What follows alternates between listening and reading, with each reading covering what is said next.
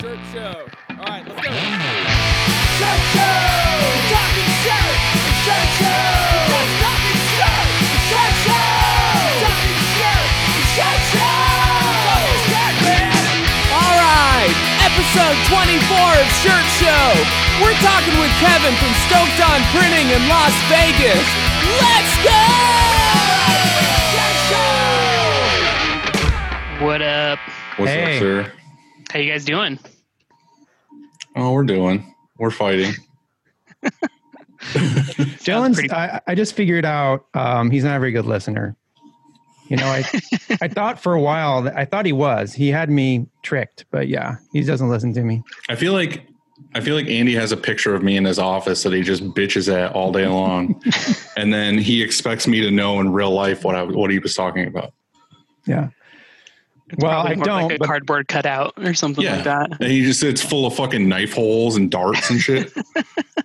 I don't, but I'm getting one now. So, yeah, makes sense. Just get my good side. How are you, Kevin? I'm good, man. How are you? Really good. It's today. I did not print any T-shirts. Do you guys usually print on Sundays? We don't, but I did yesterday. At least I said I did. Dylan seems to think it was fake, but it's all Photoshop. Are you at the shop right now? I am. Yeah, I just have all my stuff set up here, and it's just easier. We're actually, my fiance and I are actually finishing up building a house, so we're actually staying with her parents. So it's a little chaotic. So it would have been cool. You could have sat down, had her parents next to you. Yeah, brought them in on the conversation. 3 dogs running around. Barking at whoever knows what, but it's yeah. Not bad. So where's your new house going to be?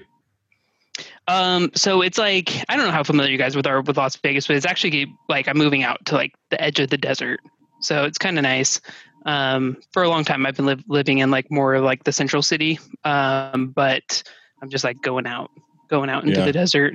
So. The only thing I know about that area, and this is probably horribly wrong, it's just from movies where it's like nothing but like empty desert, and then all of a sudden there's a city. Yeah, that's pretty much it. Yeah, so we're Seriously? like literally. That's really how it is? Yeah. Oh yeah. Yeah. Like we're literally like right in the middle of nothing. Like the closest city, like real city, you know, like is, I don't know, a couple hours away each way. So, but yeah, so it literally is. And like I said, we're like to the most south. We're moving to the most south end, and then past that is like it's like BLM land, so it's like federal land. So that's like, where all the bodies are buried. Exactly. Yeah. Right. Yeah. You don't go out there. That's where all like because all the coyotes, you know, if they do pop up, the coyotes get them. Yeah. So. I like Googled where your shop was actually located, and you're like right next to the Strip, right? Yeah. Yeah. We're really close. So like that's crazy. If you guys have ever been here, we're like right directly south of the airport. So like if you're familiar with the area, but like, yeah, so like the airport's like kind of like in the center of the city, and then to the west is the Strip. Like it is on technically Las Vegas Boulevard for a little bit of it. And then, we're like right behind it. So like to like the Mandalay Bay or like MGM. Well, that's what I saw was like Mandalay Bay was like right there. And I was like, we're crazy. Yeah, and Las Vegas is a really easy city to commute. So, I mean, really anything is within like 20 to 30 minutes. Like 30 minutes is the longest. But yeah, it's super easy. But yeah, we're literally right there. So you have this new house you're building. Is there a spare bedroom? And would it be cool if I moved in there? Because I'm really in love with the desert. So. Absolutely. Yeah, no, it's we have like a nice little downstairs like junior suite, I guess. So you get your in the bathroom. Basement? No, God, no. Our ground is like way too hard. So like if you want to get a pool or a basement or something, it is like unbelievably expensive. Because you have to go through like legitimate like rock. But no, it's it's on the first level. We'll be on the second level, so we won't even like bother each other. You know, you have your own little space. Perfect. Yeah. Yeah. Now you're building for Stoke. Do you guys own that, or do you like rent it out? So all of ours are currently leased. Yeah. So as far as like our buildings go, we're hoping like our leases end like in 2022. So we're hoping like to start the process maybe in like April to look at purchasing, like if it works out, like if it pencils out. If not, we'll probably just like lease again, and then do like at the end of that lease probably buy. It's just like really weird right now. There's a lot of like California companies who are leaving California to move here. Right. So it's like you would think with COVID and things like that, there wouldn't be there'd be a ton of like space that you could just buy like on the cheap, but it's actually kind of the reverse. We have like the lowest occupancy rate that we've seen in a while, and especially in like that 20 to 50,000 square feet. And then once you get above that, then you're looking at like more storage space. So there's no power, right? So like as we all know, we need like gas and power. So once you get up into those, it's like 200 amps, because it's mostly for like Amazon or somebody like that to do fulfillment out of. So you said leases, plural. You have more than one space. Like, do you have an offsite storage or something like that, or?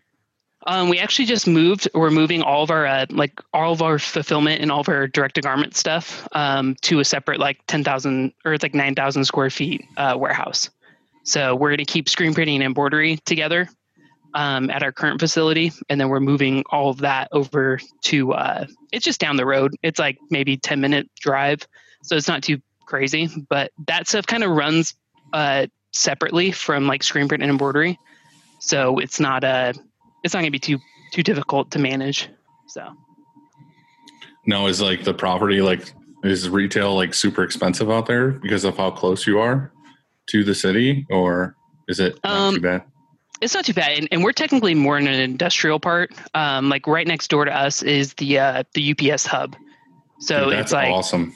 Yeah, so that's really nice. I mean, it's been weird with COVID. They essentially have like changed up how their hours are, but before COVID, it was great because we could drop stuff off at like 6:30 or like 7. Do you get stuff super early because you're close to UPS? Yeah. Like they drop off like first thing?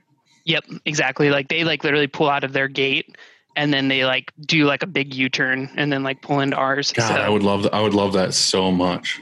I feel like so much of the time we're waiting on something, or like I have to drive like a half hour, 45 minutes to the hub if like we printing something that has to go out that day and the UPS driver already came. So to just be able to like walk it across the street would be amazing.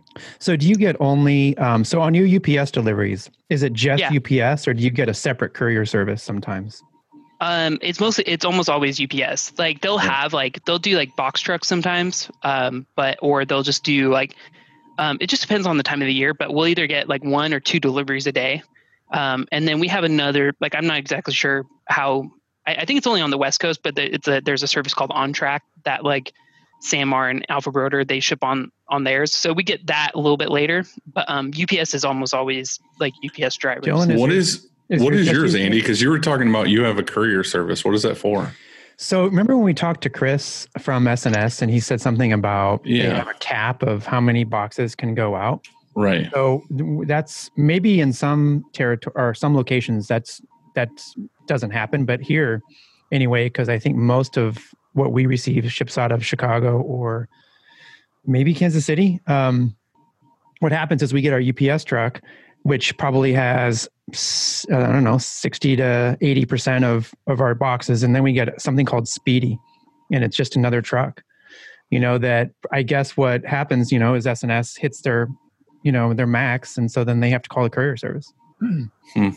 Yeah, I don't have that. I either have UPS or FedEx. And I feel like SNS now is like switching back and forth between UPS and FedEx of like which rate's cheaper or something. So I feel like on different days, I'm getting either truck. Right. Yeah. Well, so that's a bummer because we get our UPS at 10 o'clock, let's say, and Speedy can come anytime. Yeah. Well, like FedEx, I've had it before, not recently, but FedEx, I guess, is like, they're like contractors mostly, aren't they? Like they have to bid on routes. It's not like you work for UPS and you're like that driver. It's like some dude in just day clothes, like in a FedEx truck. And it's just like, we've had it before where he was just like straight up like, I just didn't feel like driving today, or I didn't feel like stopping at your place, so I'll drop it off tomorrow. And it's like, dude, I need that shit like today. Like, what do you? I think they have like a mix of both. I think they actually have like their own trucks. And then like you said, there's like privately owned and operated trucks that they like buy. Yeah, like you said, they buy the route. And I I think It's odd. UPS has a new thing too, which is funny because like the other day, our UPS driver was here picking up at like 5:00, and there was a guy, like an older dude. He was probably like 75 years old, getting out of like an old like Chevy Trailblazer or something, some like rusty SUV. And I was like, "Who's this guy?" And he's like, "Oh, we have these like extra delivery guys now because we're so busy that they just like hire people that have a car." Like a pizza delivery guy kind of thing where they're just like take out like, 10 packages and deliver them and we'll pay you. But he's like, I asked the guy and he's like, yeah, they can kind of do it at their own pace. And I was like, that's really weird. Cause he's like, yeah, his day started at like 1 PM. So he's going to be out delivering boxes till like 10:00 at night. And I'm like, this guy's not wearing a UPS outfit at all. Like, so you're telling me fucking old man Phil is going to walk up to my house at like 9 PM with a box and I'm going to not think it's a bomb? Like, what? Yeah. Like, how does he not at least have a vest that says UPS on it? Like, Yeah, exactly. Like get him it something. doesn't make any sense. Yeah. So I was checking out your website and it said that on your history, it said you started in a spare bedroom. So was that a home office thing, or were you printing shirts in that bedroom? No, we were printing. So we actually started when I was, when my partner and I were like 16 or around there. And it's, a very similar story to like a lot of people. We were in a band and we were like, hey, we did a tour, in California and we like bought some shirts off of Buddy. And we were like, hey, we're going to be picking them up. And he's like, all right, cool. Yeah. Like you guys could just stay at my house, while you're here. Like, and we're like, all right, perfect. And we show up and we're like, hey, where are the shirts? And he's like, I just got to print them. And we're like, you're going to print them here? And he's like, yeah, no worries. And like, so he just prints them really poorly. Truly, like he was literally like last minute kind of thing. And we're like, dude, if this guy can do it, like we should be able to, we just paid him money for these things. Like they're not very good. And so we're like, let's just try to like figure this out. My partner Shane, he was like, let's just try to figure this out. I was like, all right, let's give it a shot. So he bought like a Ryonet silver press, and I bought the flash unit. So that was like kind of like our like first investment into the business. Yeah, we were like, all right, I'll buy the flash unit. And we had the flash unit honestly for like up until like 2 or 3 years ago we were using it. But anyways, so then we just set up like it was just like a tabletop press. It was like a 4-color 2-station, but it didn't like carousel, right? So it was like static arms.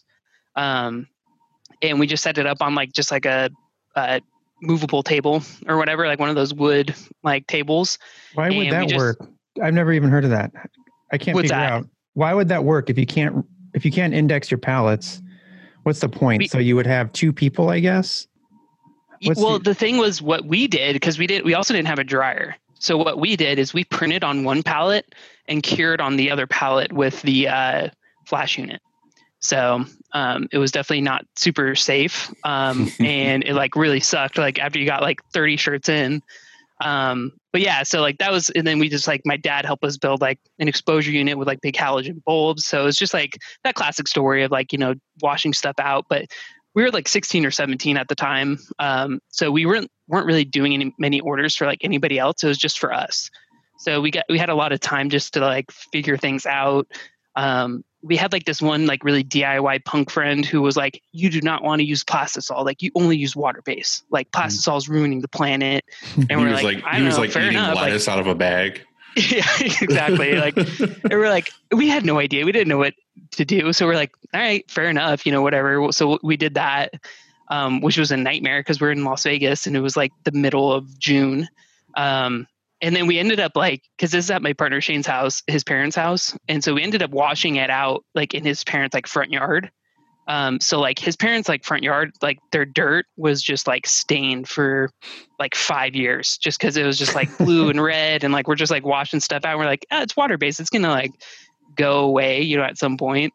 But yeah, no, it was rough. Yeah, I definitely wouldn't have done it again, like starting that way. But it's just like this, I don't know. It's a similar thing that we all do, right? Like we don't know what we don't know until we get try a bunch of shit out. Yeah. So yeah. But yeah. So we're actually printing out of that. Before when I was out of the garage, before I had a washout, like an actual booth, I would wash out screens, clean screens, and also just rinse screens after I exposed them out on our deck. And I did this all 4 seasons too. So like literally in January or whatever, I'd go out there and turn the water on and it was frozen, So I would have to keep the nozzle like inside. We had a sliding door there and I'd try and keep it warm, warm enough not to freeze. Yeah. Right. Yeah.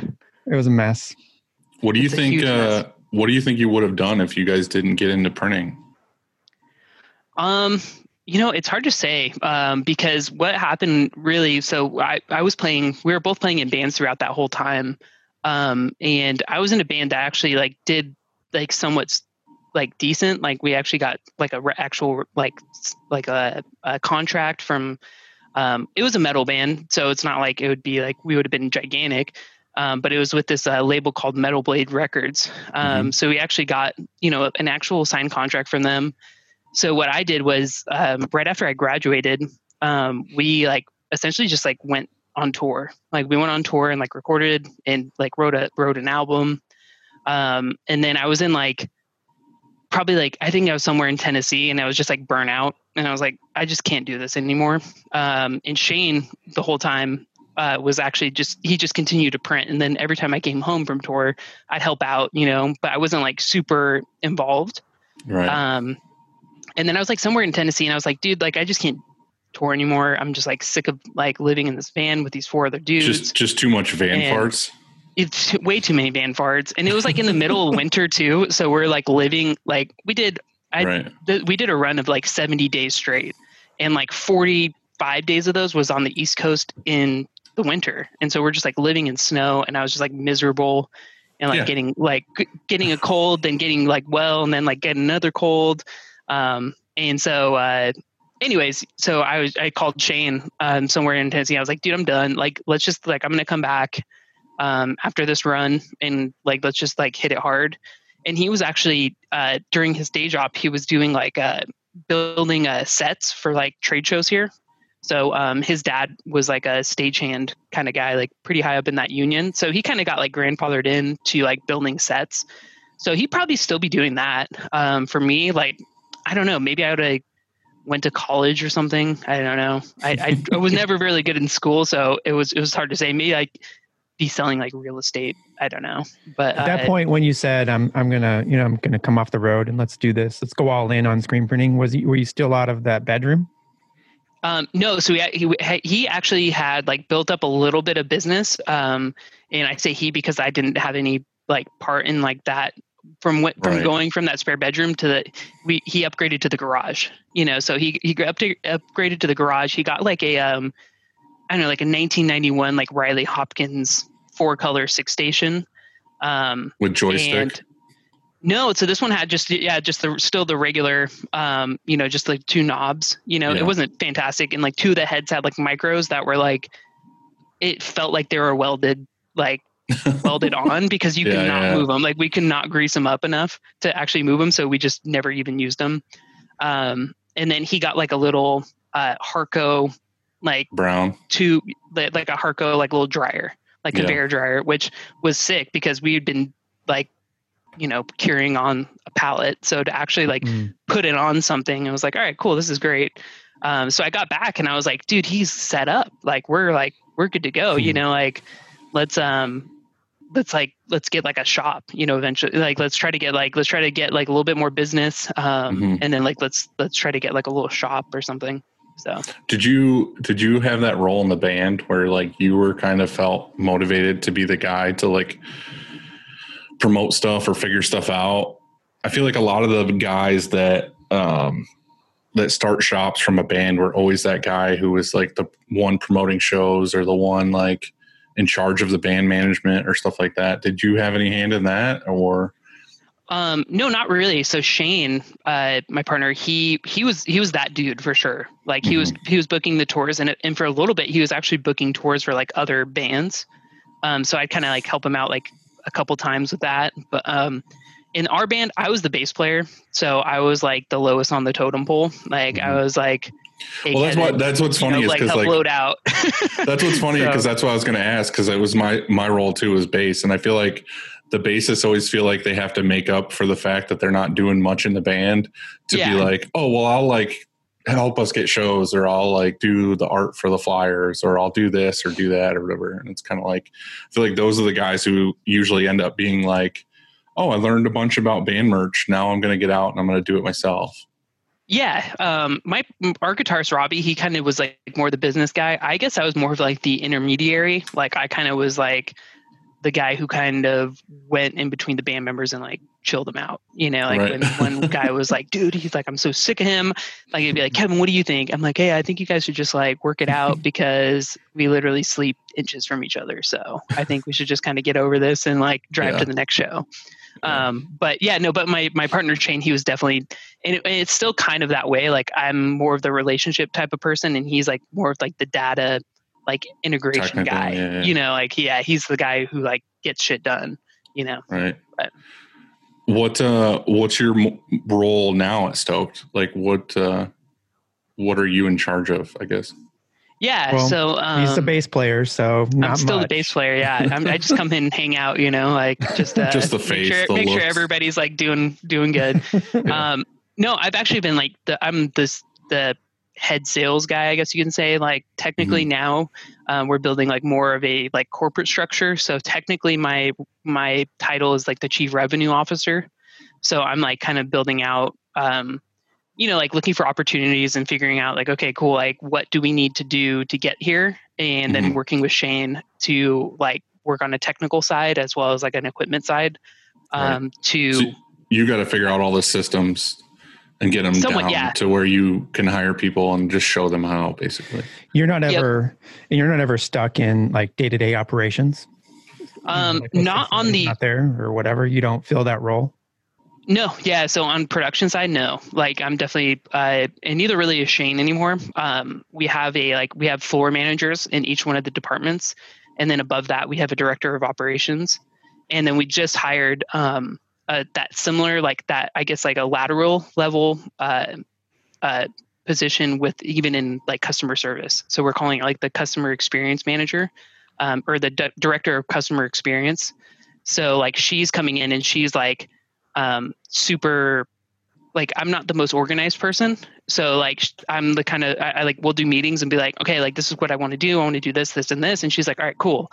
Like sets up like actionable items to like knock out. And then we'll like split those up, as well as like she's helping like with customer escalation. So like when somebody's like super like upset, she's like helping out, you know, smooth that over. Whereas that was mostly my role for like the last like 10 years. I really like that title, that director of customer experience. Where did you find her and what's her background? Yeah. So she's actually our artist's wife, our head artist's wife. And she was working at Zappos for like the last 8 years. So she headed their studio. So they were doing like all their own product shots and all that type of stuff. So she was the one who kind of built out a lot of those like standard operating procedures, as well as like building out the team and managing the team and getting things done. So on top of that, just being in that Zappos culture, she's kind of able to distinguish like, hey, these were really cool things we did there, and here's some like not so cool things that didn't really work great. Because I don't know how familiar you guys are with Zappos, but they're a very experimental company, or they were for a long time, as far as like like employee and customer engagement, like how well people interacted inside the company, as well as like how they interacted outside the company to them. So how do you get to that point, I guess, like where you and your buddy are starting a shop, and then you get the shop going, and you're like, all right, I need to hire somebody to basically like take over essentially your position, you know what I mean? Because you're the manager, you're the one telling people what to do, to be like, all right, now you're going to do this, and I'm going to step back to focus on bigger picture things. Like, do you just take a leap and give somebody like, because even that title's got to be worth a lot, you know? It's not like you're hiring somebody to do something like that. Like, what was your thought process when that happened, I guess? Yeah, I think every shop wants to know that. Like every shop needs or wants, if they don't have a director of operations, you know, that can. I feel like that's been something like for me is it's like, you know, you get to a point where you're just like, man, it'd be really great if I had somebody, not even for that role, but any role, like to be like exactly what you're saying is like, I would love to go after X, Y, and Z customer or whatever, but I would love it if I had somebody that just did nothing but like research and figured out the best way to do all these things. But it's like, how do you hire somebody for that? You're just like, hey, especially in my area, like I don't have people that usually have that talent, I guess, without bringing them in, you know what I mean? Or being like, oh, I found somebody in Chicago. I'm going to fly them out here. Over. Yeah. Right. And then I'm going to give them a crazy salary to do this thing. I feel like most of the time it's a risk. It's like, you don't know if it's going to work out until they're here and you see if it's going to happen. And then if it doesn't happen, like, what do? You're just like, sorry. Yeah. I mean, like creating contracts is a really good way of doing that, you know? So like, if you put somebody like on a 1-year contract, you know, you're really only locked into 1 year. So, right. But to kind of go back, I mean, it's taken a long time. I mean, we've been doing this for 10 years, you know? So, for the longest time, it was just like, I'd say the first 5 years were, how do we produce consistently good work? Right. Mm-hmm. Like what do we need to do to consistently like push out good stuff and not have to worry about it? Because I think a lot of people, like, they struggle with like marketing and they struggle with all those things. When really, I feel like they mostly have like a process problem. Like they have an issue with actually creating a good product. Like if you could if you can go out and say, I'm going to produce your 100 shirts perfectly, here's a good price. And you could just like have the clear conscience of knowing that's going to get done. You can keep doing that. You know, you could just like step and repeat.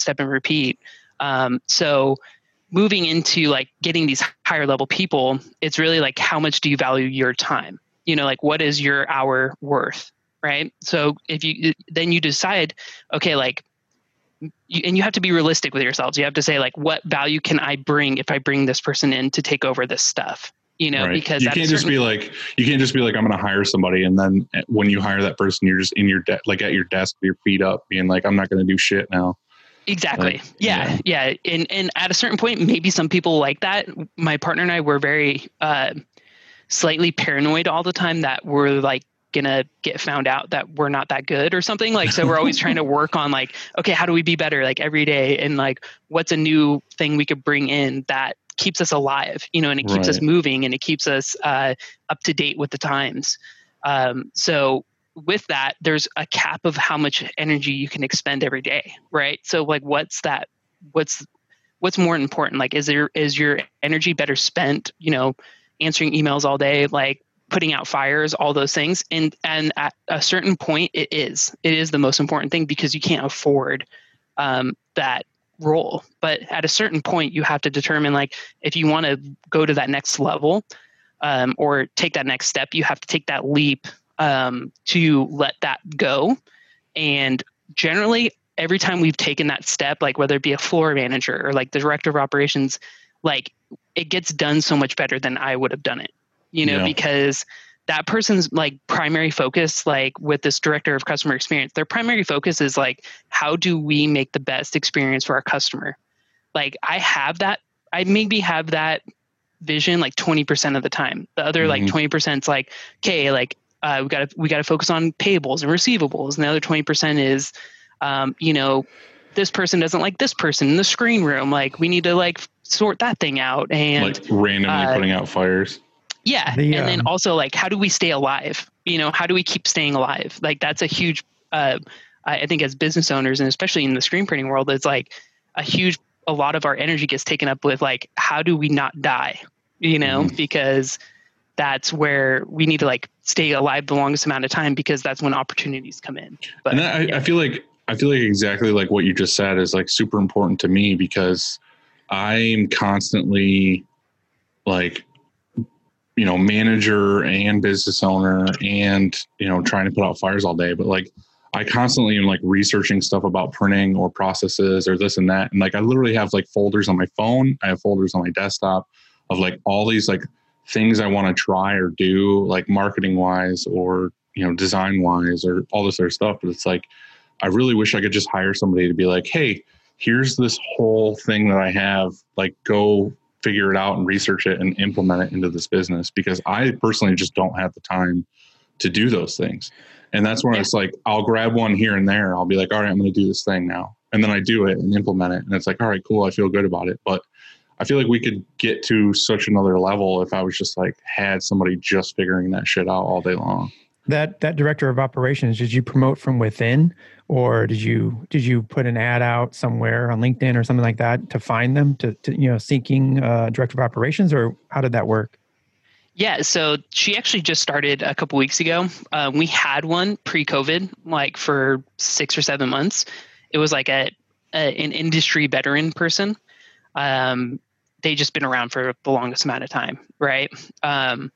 And he came in and he brought in some good ideas. However, it wasn't like the ideas that we needed, so he came in and he was like, hey, like, have you tried trying this white ink or this and that? And we're like, dude, like, I have not had an order where somebody said like this white ink's bad in a really long time, so like the white ink's not the problem right now. Like I have a problem like receiving in boxes, like if 300 boxes show up, we have a problem like with the logistics of like counting in all those boxes and like getting the workflow. And like, we have like, we're okay like at getting packages of stuff to the press, but we're not like fantastic, like, so what we did is we actually went completely outside the industry.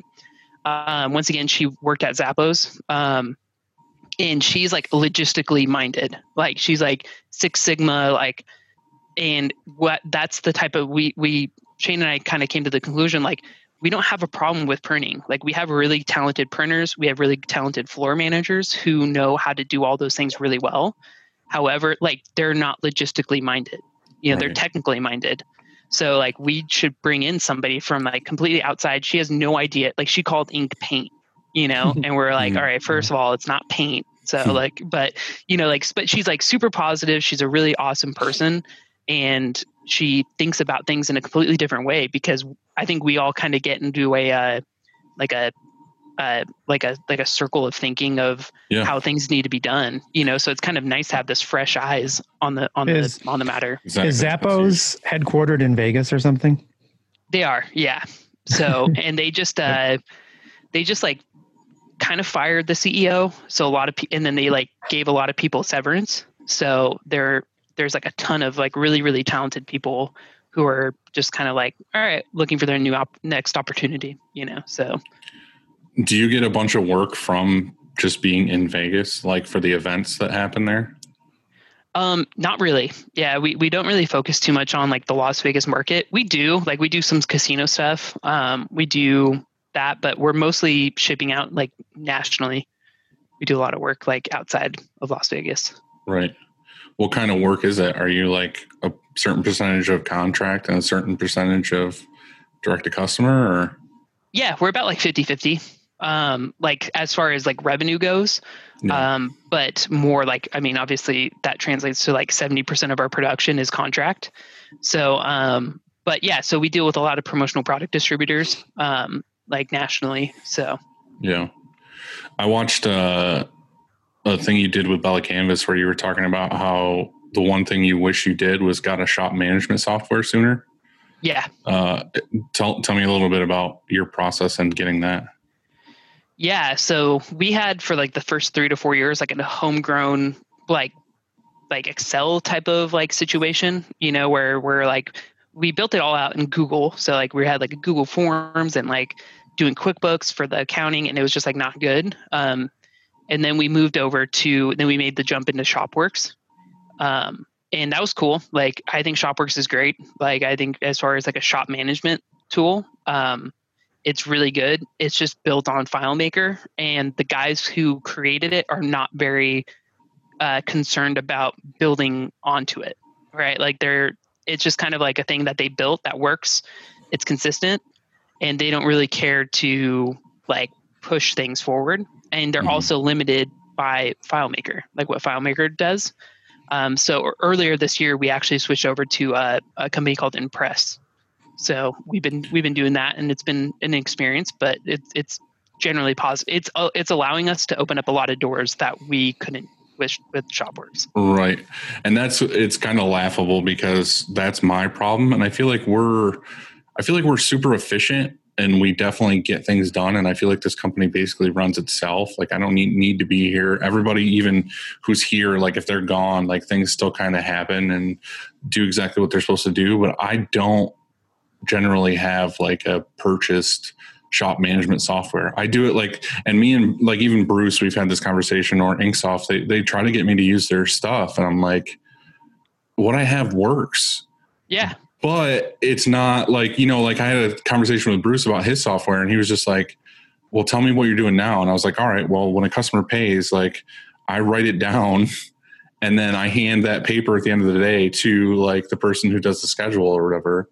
And he's like, oh my God. And I'm like, yeah, I understand that's not like the most efficient. And like, you probably have something where you can click this and it automatically adds everything to the schedule and does all this. But like my brain of like, when you start a company that you don't know jack shit about business, you don't know jack shit about anything, you find something that works. It's just like, okay, cool. I'm going to do that from now on. Like this works, move on, do something else. What's your, Dylan, real quick, what's your evolution of scheduling? Like from day one, your very first order to now? Dude, it's like, literally the same thing.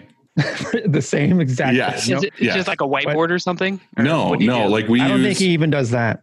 No, I don't use a whiteboard. No. So what was your? Go ahead. We use basically Google for almost everything, and then we use FreshBooks for invoicing and bookkeeping, all that stuff. So like my accountant has the login for FreshBooks, so they can see like everything we're doing and the money coming in and all that other stuff.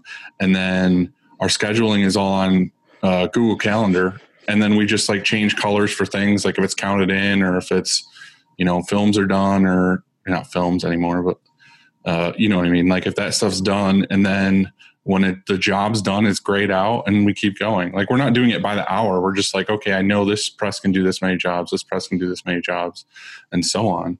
But it's just kind of like doing that, and the way it goes from sales to art room to screens and out to the production floor. Like it just works the way that we do it. And it's not like super archaic, but it's like, as far as me getting payments and stuff, it's like, yeah, I'm fucking writing it on a piece of paper. But for me, it's like incredible that you've been able to scale from that. I mean, that means you chose something at the beginning pretty good. Kevin, what's the evolution from you started in the bedroom to now? Like how is that? As far as scheduling? Yeah, scheduling, because I think that's one of the hardest things that for us anyway, as we scaled and grew from one order a day to what we are now, like how that worked. So what was your evolution? So when we had that homegrown solution, it was very similar to like kind of what Dylan was saying. Once we get into Shopworks, like once you see the benefit of like having an all-inclusive system, as far as like when you put in a sales order, it drives so much of the functionality, right? Like, so it will then say like your artists will have their own calendar of things to do. And then your production has their own calendar of things to do. And sales reps. And now we've gone even further with Impress, where there's tons of automation that we do just by the sales order entry, just because you want to be able to have, like, a lot of the data is very similar, right? So like if you could put all that data in at the beginning and have workflows move that data to the people who need it is the most efficient way. So with Shopworks, it has a really good scheduling tool. And you can schedule it. We generally schedule down to like within 15 minutes. So we allow like a little bit of, and it's always fine tuning, right? It's just, okay, well, like this worked today, like, okay, like cool, then we're good. And then 2 months from now, it's like we're falling behind. So then it creates like alarms to say like, well, like what's happening? Oh, that press is like double hitting things, or like that press is ripping screens. Well, why are they ripping screens? Oh, because like the flood bar is nicked, or like there's just like all those things that it just sets off alarm bells that we can then like go in deeper. Because generally what happens, like when a schedule is not being hit, it's not just because people aren't trying. It's like there's 5 levels of things that are like happening, or like the screens aren't getting done in time. So then now with Impress, it's pretty complicated, but we have a full-time scheduler. So that's like his job is to create the schedule and to like update the schedule. And then he goes out, and then, so generally at the beginning of every day, each press and every station, like, so whether it's DTG or, embroidery or laser or screen print, they have a full list of like what they need to get done. And then, so they just knock it out, and then we could kind of determine at the end of the day, we sign off on those papers and see where we ended up. So I've never heard of Impress. Is that industry specific? Is that a screen printing industry software, or is that something else? It is, yeah. So they've been around for a while. They had a really not great looking like interface, but they were purchased by a company called Open Systems, who own a bunch of like industry specific. Like they have one for like the cannabis industry and the auto industry, and they just like have very niche products. And then they have like their own accounting software. And so what happens is like Open Systems bought them, and they now have, it's called like Impress Global. So the reason we moved to that is it's built like on SQL, on a SQL language. So we're able to now like build apps into it. Like, so for instance, we just had their art approval system was not very good. Like customers weren't super happy. Our artists were going to quit if they had to keep using it. So we're like, all right, well, this sucks. Like, so we talked with our artists. We're like, what does a good art approval system look like? And he's like, well, what, Shopworks had, Shopworks has a pretty decent proving system. And so we're like, all right, cool. We'll just build that. So we went and we built our own art approval system. So that's awesome. And then, so you can add your own systems to it. Yeah. You don't have to rely on what they have.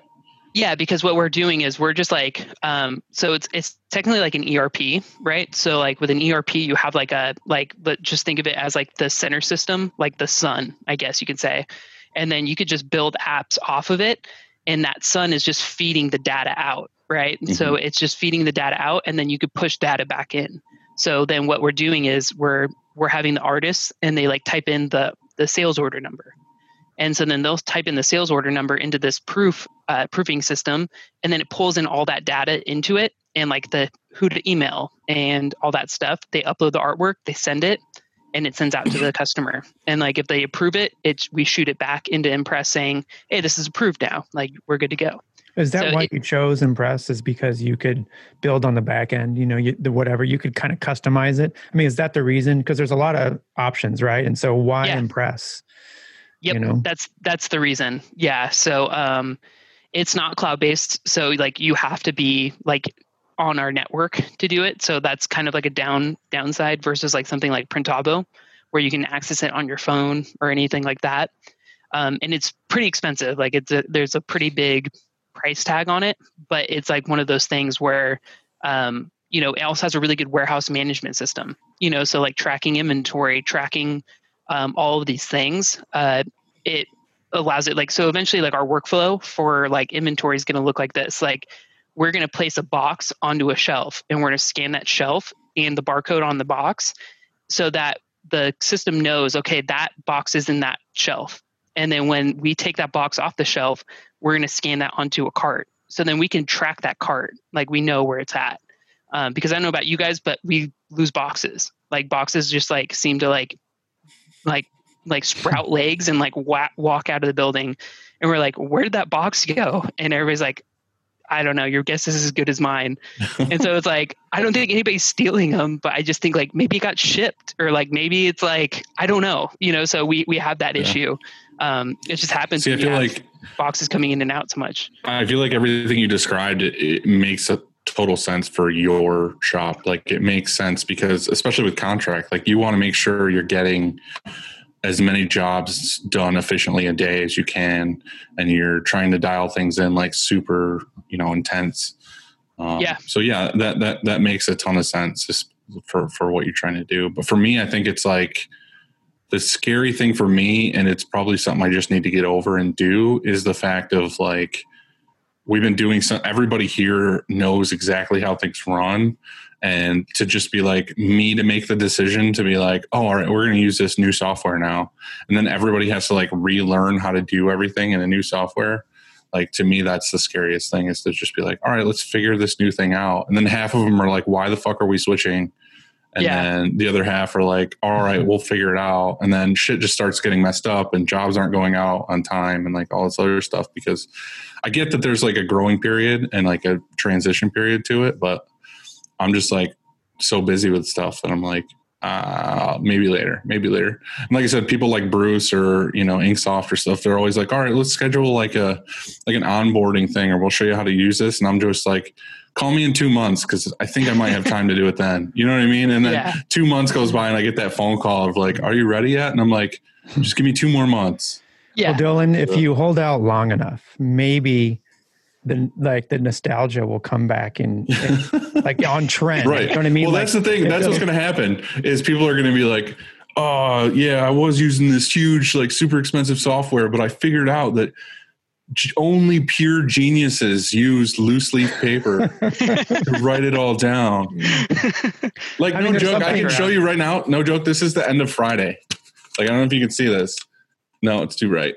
These are payments on a fucking orange sticky note from the end of Friday that I will fill this and I will hand it to Chris and be like, add these to the schedule. Like, that's my fucking system. Yeah. Well, if it works, like that's right, why, that's the problem is that it works and like we're efficient and like we do great work and stuff goes out. And it's just like, I don't know, like, should I buy into these, obviously these companies that want you to buy their monthly subscription service to do these things, like they have stuff to gain by being like, oh, come to us. And it's like, there's nothing broken. It's one of those, like, if it ain't broke, don't fix it things. But I'm like, in my back of my mind, I'm like, yeah, but probably one of those systems is going to help me out here and like make me more efficient at this, or make it to where I don't have to do it. You know what I mean? Like somebody else's, the system is doing it. Yeah. I think you just have to think about like what happens if you're not there, or like what happens if you're not there for like 2 weeks. Like, let's just say you get sick or you break your hip, or I don't know whatever happens to people, like, I'm not saying that's gonna happen. I'm gonna fucking break my hip tomorrow. Bruce is gonna come by with like a lead pipe and just like take your knees out.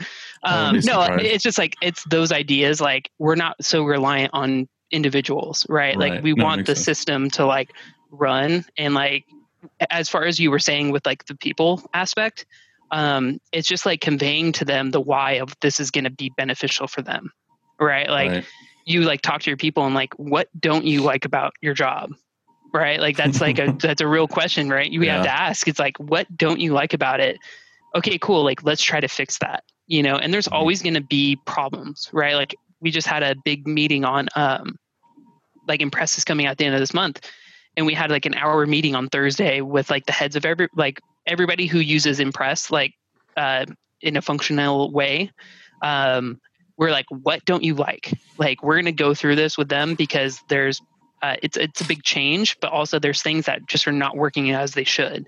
So we're like, all right, what don't you like about this? And it was an hour and we got really honest feedback and really good feedback about how to make it better for everybody, Well, I don't know. I mean, I don't think that you're always going to make everyone happy. No, I don't think so either. You said your artist was like, oh, if we don't get a new proofing system, we're going to quit or whatever. I think that there's probably, we've changed, when we changed from Trello to Monday, for example, about 90% were on board and liked it. And it was painful transition for a few weeks for sure. But there's still probably one, maybe two that wish that we were on Trello still. They just like the function for them anyway. And what they used it for, it just functioned better. But now they have to, because the greater good for the greater amount of people we switched to Monday, they're kind of stuck not liking it, not liking it as much. So I don't know, it's really tough for everybody it's kind of like ordering pizza, somebody's not going to like it. Yeah. Well, or not like the topping or whatever. Yeah, exactly. Yeah. You're never going to make everybody happy. And it's mostly just, finding something that just, it's all about like, does it make it better for the customer? Like if it doesn't, then we're not going to do it. But a lot of these features are like making it way better for our customers to like interact with us. So it's a worthy thing to like try to fix, And I think for you though, it's super important to figure out where that box goblin is that keeps taking your boxes. I would agree. If you're losing shit, then that fucking that system is worth it. You know what I mean? Yeah. Oh, and they pop up. They'll pop up like, and it'll just be like, how the hell did that box get there? And anyways, it's just, it's all. Exactly.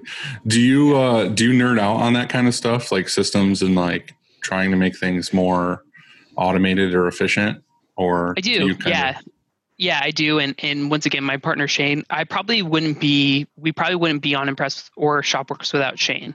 You know, he's the guy who's like, we're jumping in and we're gonna figure out what's wrong after we jump in. You know, Right. like we're gonna kind of get it moving, which is awesome because I'm probably the exact opposite. Like I overanalyze things like to the death, and like I just won't do things because I'm like, well, because of this and this and this and this, and then he's just like, no, shut up, just do this, you know? So like we have like a very good like relationship in that aspect, like where we just have strengths that I can come to him and be like, hey, I'm thinking about like, we should try this workflow. And he's like, oh crap. Yeah, that's a good idea. And like, he'll do the same, like he'll do a workflow and it'll just be like, I'll be like, that's a really awesome idea, you know? So This is a good segue, Andy, for your goat thing.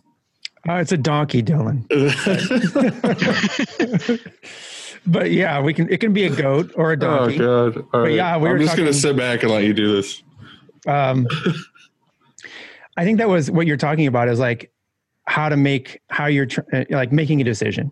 Like if you're indecisive, or if you're trying to decide, or if you've got a lot of things to do, and you're I guess you're just scared to make a choice. Goes back to this. I was reading this book about this donkey, and so a goat. So pretend there's this goat, right? And he's on the left, there's some hay, and on the right, there's water. And so they don't know hay or water, and they can't decide. So they end up dying of starvation and thirst, you know, instead of just taking one, not realizing that, hey, I have patience and I can look to the future. I can go get a drink of water and then go eat some hay. You know, I could do both. And it does. And so I guess the point, what Dylan was saying is like, just do one of them, do something anyway, you know, instead of like dive in and then you'll figure it out kind of thing. Yep. Like, don't just be like, I can't decide. And then don't do anything at all. Totally. Yeah. I mean, analysis paralysis is a real thing. Like my girlfriend, or she's my fiance. You guys should cut that out. But yeah, my fiance. We're going to edit it. We're going to edit it in side piece. I still call my wife my girlfriend sometimes. Right. Yeah. To her. Yeah. It's been 5 years, you know, so it's like, you know, it's like just a second nature, but you know, she makes a joke about it all the time because like we were getting into, there was a shop, in town that makes they mix cereal with ice cream. So it's like a cereal milkshake and it's great. And I was like, man, we should just start doing this at home. And she's like, yeah. She's like, yeah, you know, we have a blender. And I was like, yeah, we'll have to get that set up one day. And she was like, what are you talking about? I was like, oh yeah, it's already set up. You just have to put the shit in it and it works, you know? But that's how my mind works sometimes where I think there's 5 steps to get something done or something, you know, and it's just let me lay out the plan, just getting it and then done. I'll execute it. And Yep, exactly. And then execution just never happens. So, but yeah, I think it's the same thing going back to the goat where I can totally just get stuck sometimes. Like he said, all right, goat. do we do the goat donkey? It was a goat better. It was a mixed pack. There was goat and donkeys there, but the I could totally see that's a perfect parable to being a business owner, because you have to kind of make decisions all the time, every day, you know, okay, this is what we're doing, you know? Okay. Back to the goat thing. What is with goats and their pupils? Isn't that fucking terrifying how they're horizontal and not circles? Do you guys know what I'm talking about? No, I've never even noticed. Google goat eyes. It's terrifying. Goat pupils are rectangles. They're width. They're wide. It's fucking creepy as shit. Maybe it's goat eyes. Maybe they can see at night or something. I don't know what it is. It's terrifying. Okay, whatever. I'm sorry. Okay. Well, yeah.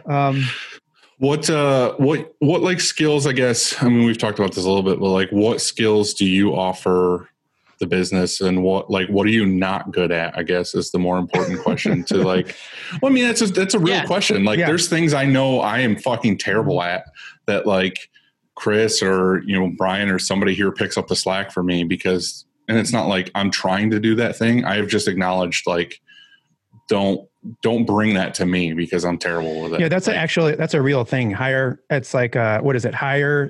people that for stuff that you're not good at. I mean, so that's you're right, actually. So that's my question is like, what is it that you're not good at and that you've come to terms with and you've hired somebody to take that over? Yeah. So once again, I'm not like the most like organized person or like the most execution based person. So I definitely, that's the person like why I hired like the director of customer experience is like, she's an executor. Like she gets shit done. Right. Mm-hmm. Shane's a very similar way. He's a get shit done, which I think you have to have like the innovator and then the implementer. Right. So I'm more of like on the innovator side, I guess you can say. So I'm constantly talking to customers. Like I have like my superpower is like customer relationships, like and sales. Yeah, like that. Yeah. So it's just like as far as like selling and just being passionate about like knowing what I'm good at and not, So like I definitely drive the customer relationships. I drive like the marketing and all those types of things. And then I let Shane kind of like help kind of plug put the pieces together, So like, as far as, this is probably a good example. So like 3 years ago, I ran into a guy, at an Alpha Broder event, and he was talking to me about print on demand. And so this was like, not very many people were talking about it. They weren't really doing it. And I was just like, print on demand. Right. And then I took that information and I came back and I was like, just doing a bunch of research and doing a bunch of different things. And I was like, this is something we could be really good at. Like this could be the next move past screen printing.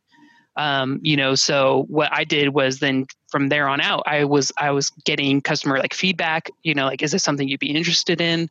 As people came in, I would like, all right, this person came in and they were talking about print on demand. So like, if I hear something over like 5 to 10 times, I know there's something there.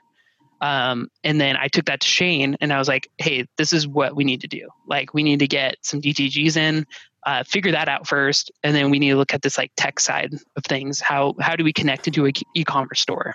And then from there, I started building all these web apps and like doing all of these things. And then I kind of got like the UI and the functionality of everything completed. And I handed that off to Shane. And then he kind of took that and put that into in execution mode as far as like on a day-to-day basis, like how orders are going to get out the door. So, But yeah, I would say like my superpower is more like the relationships and like the innovator side. And then I definitely, my like non-superpower is probably like execution. Yeah. So. I feel like I'm very similar with that. It's like I have the ideas and I'm very good at talking to people and getting them like to work with us and all that other stuff. But like the actual like doing of certain of those things, like I hand off to everybody else. Cause like, it's the one thing that people kind of know now that like, if they want an order from this fucking company, like don't talk to me. Like, you know what I mean? Like go to Sarah or go to Chris or go to whoever. It's like, just don't email me, because if you email me, I'll be like, yeah, cool, I'll get to you. And then like a week later, I'm like, hey man, sorry, I've been super busy. I'll get to you. And it just like keeps going. And it's like, even family members are just like, all right, I know to go to Sarah or whatever. It's just like, oh yeah, my mom knows to go to like our CSR team, and she'll like CC me on it. But she, like is like, all right, hey Ashley, can you get this done? Because it'll just like sit in my inbox for like a couple days, and then exactly. I got one. So we have a ghostwriter now that ever since our last episode, and he has a question for us, or for you, I should say. And that is, we noticed your shop is incredibly clean, and we wanted to know if that is photoshopped, and if not, what are some good habits you have developed to keep everything free of ink, free of debris, free of lint, and that kind of stuff? So it's not photoshopped. It's Illustrator. You guys, is my you're frozen. My video stuck. All right, it's frozen. Yeah. Are you just really good? You're like one of those people that can talk with their mouth shut. I couldn't tell if he was just like, at first I thought he was just like listening intently to my question. But then, all of a sudden he started talking. I'm going to change the camera. So it's going to look a little bit. All right. Sorry. All right, cool. Look at that. All right. So, yes. So, so it's not photoshopped. What we do, and I'd love to take credit, but it's more so our team. We clean constantly. So like we clean like daily, and it's not like a big deal. It's more so like you drop ink, clean it up at the end of the, like if you can't get to it right then, like maybe clean it up at the end of the day. And it's generally like a 5 to 10 minute. And then like once every couple weeks, we'll do like a deep clean where we'll just like sweep off like at the end of Friday, like take 30 minutes, just sweep off all the lint and all that stuff, because it's more so like saying like that why it makes people happier to work in that place. Like, like that's their zone, so it's like, hey, take care of your stuff, as well as it becomes like a hazard. Like having lint everywhere is a super crazy fire hazard, so making sure to clean that up, because like if there's like a spark or something and it's going to all go, Mm-hmm. But yeah, so it's more so just like a little bit of cleaning, like all the time. Yeah. I feel like that's the same for us. Like the reason why we try to keep the shop so clean is like, I try to hammer home all the time, like the importance of quality. And like, if something is going wrong on press or something doesn't look right, like they know to stop and like, let's figure it out and like make sure quality is number one. I feel like you can't push quality if your shop's dirty and fucking gross as shit. Like everything needs to be clean and organized and like where it needs to be. It's like you can tell the difference, like going to a car mechanic where there's that guy who they all have like Snap-on tools on the wall that they like fucking super take care of, and everything's super clean, and like you can tell people want to work there and be there, versus the place where there's just like shit everywhere and there's like, it's just gross, and the guys come out and they're just like dirty and covered and everything. It's like, yeah, you want to go to the other place. Like, it's just and I think just even following you guys on your guys' Instagram, I think you guys both have a very clean shop too. And I think it just goes to show, like, when you guys probably notice, it's like when you have customers like walking in, like there is that air of like, yeah, like the mechanic story where they just completely notice, because especially if they are like a customer who's been like getting shirts and stuff for a really long time, they probably have horror stories of like, I walked in and like I left with like 2 ink stains and I like ruined my jeans or something, like, cause like they just swiped like a corner like the wrong way, but yeah, I think it's super important to just have like a clean, organized space, just for like mental health reasons too. You remember the anal retentive carpenter from SNL? You remember that skit? No. At all? So it's this guy, and he's a carpenter, and he, like, let's say he saws this piece of wood and some sawdust comes down and gets on the ground or whatever. Well, he sweeps it up and then puts it in like its own bag and then seals it and tapes it. Like he's just an anal retentive carpenter. So it's like the anal retentive screen printer, like I think we're sort of the same way. Like we clean as we go. Every time you see something, or if you're walking by, let's say somebody missed it and it's on the ground, there's some ink or something, we clean it. If you're putting ink into the screen and you drop it below the press, you clean it right then. We don't wait till later. We get it right then. And then just like you said, there's a deep cleaning then. Every couple of weeks there's a deep cleaning. And it's hard to schedule it because what happens if you have, a really busy schedule that day? So we'll find a spot that we know, okay, well, it's going to have to be soon, and we'll find the spot and we'll take an hour. Usually at the beginning of the day or the end of the day, and we'll take an hour and we'll clean. I mean, realistically too, as owners, like we can say this, but like I tell every employee that, like new employee that's on press or whatever, I'm like, this press costs as much as your house. Yeah. Like, yes, it's true. Could you please fucking take care of it for me? Like put grease in it when it's supposed to. We don't wipe all it have down. Gauntlet 3s, Dylan. So maybe the press doesn't quite cost as much. I'm just saying, like, fucking take care of this thing. It's not like I bought this press for like $35 and like whatever happens. Like take care of the fucking thing. And like you said, Kevin, we have, so our shop is wide open. If you come in the front door here and you go to our front counter to place an order, you can see the back, you can see the production. I wanted that. It's kind of like the restaurants you go to and you can see the kitchen. So you come in here and you can see the back, and, a lot of times, not so much now because of COVID, but we still do. We give a tour and we'll say, hey, come check it out. And also like, it's a perfect thing. Every once in a while we run right up to that deadline and a customer will come in and they'll be like, hey, I'm here for my shirts, and they're not done yet. I'll come up and be like, hey, come here. We're printing them now. Come check it out. And then we'll take them back there and they can see their shirts actually being printed. And then you do like 5 misprints in a row. They're like, wait, that's not the right red. And you're like, guys, cut it. Yeah, it's never backfired on us. It's actually, it usually always works idea. out. And I really like that idea. I've had people pop on like Facebook Live and say, oh my gosh, they're printing our shirts right now. Check it out. And so it's an awesome, it makes it like what we call like an unwow moment of like not having it done to like, we save it. It's like, hey, we wanted you guys to see this, They're like, wow, that's so thoughtful, But I mean, if we have this dirty shop and there's just shit everywhere, well, then that's embarrassing. And then you end up not saving it. They're like, oh, I'm never coming back here or whatever. So yeah, exactly. It's always clean. So we give tours. We try to as much as possible because I want people to see that, everything in action. Like we do screen print in the back. It's not something that we make up or whatever. We don't job it out. We do that right here. Come check it out. So yeah. And we want it to be clean. And the one thing that kind of, like I said, is kind of like unspoken, but it like for us as owners too, it's always like puts a smile on our face when you see a customer come in and they just immediately pull their phone out and start taking pictures. Like, ink walls and stuff. They're like, oh my God, it's so cool. And like all this stuff. But it's like stuff we see every day that we take for granted. And you're just like, oh, cool. It's like we've had people come in here that do like news stories or something on us, and they'll send a photographer, and the photographer's taking pictures of stuff that you're like, that's the most boring thing in the shop. Like, why are you taking a picture of that? Yeah, you lose that. And they're just like the last time somebody was here, they kept wanting to take pictures of the flash turning on. And I was like, no, like that's not the cool part. Like over here, like this is the cool part. I think it's funny now that we all run our social medias, or I'm assuming you guys do.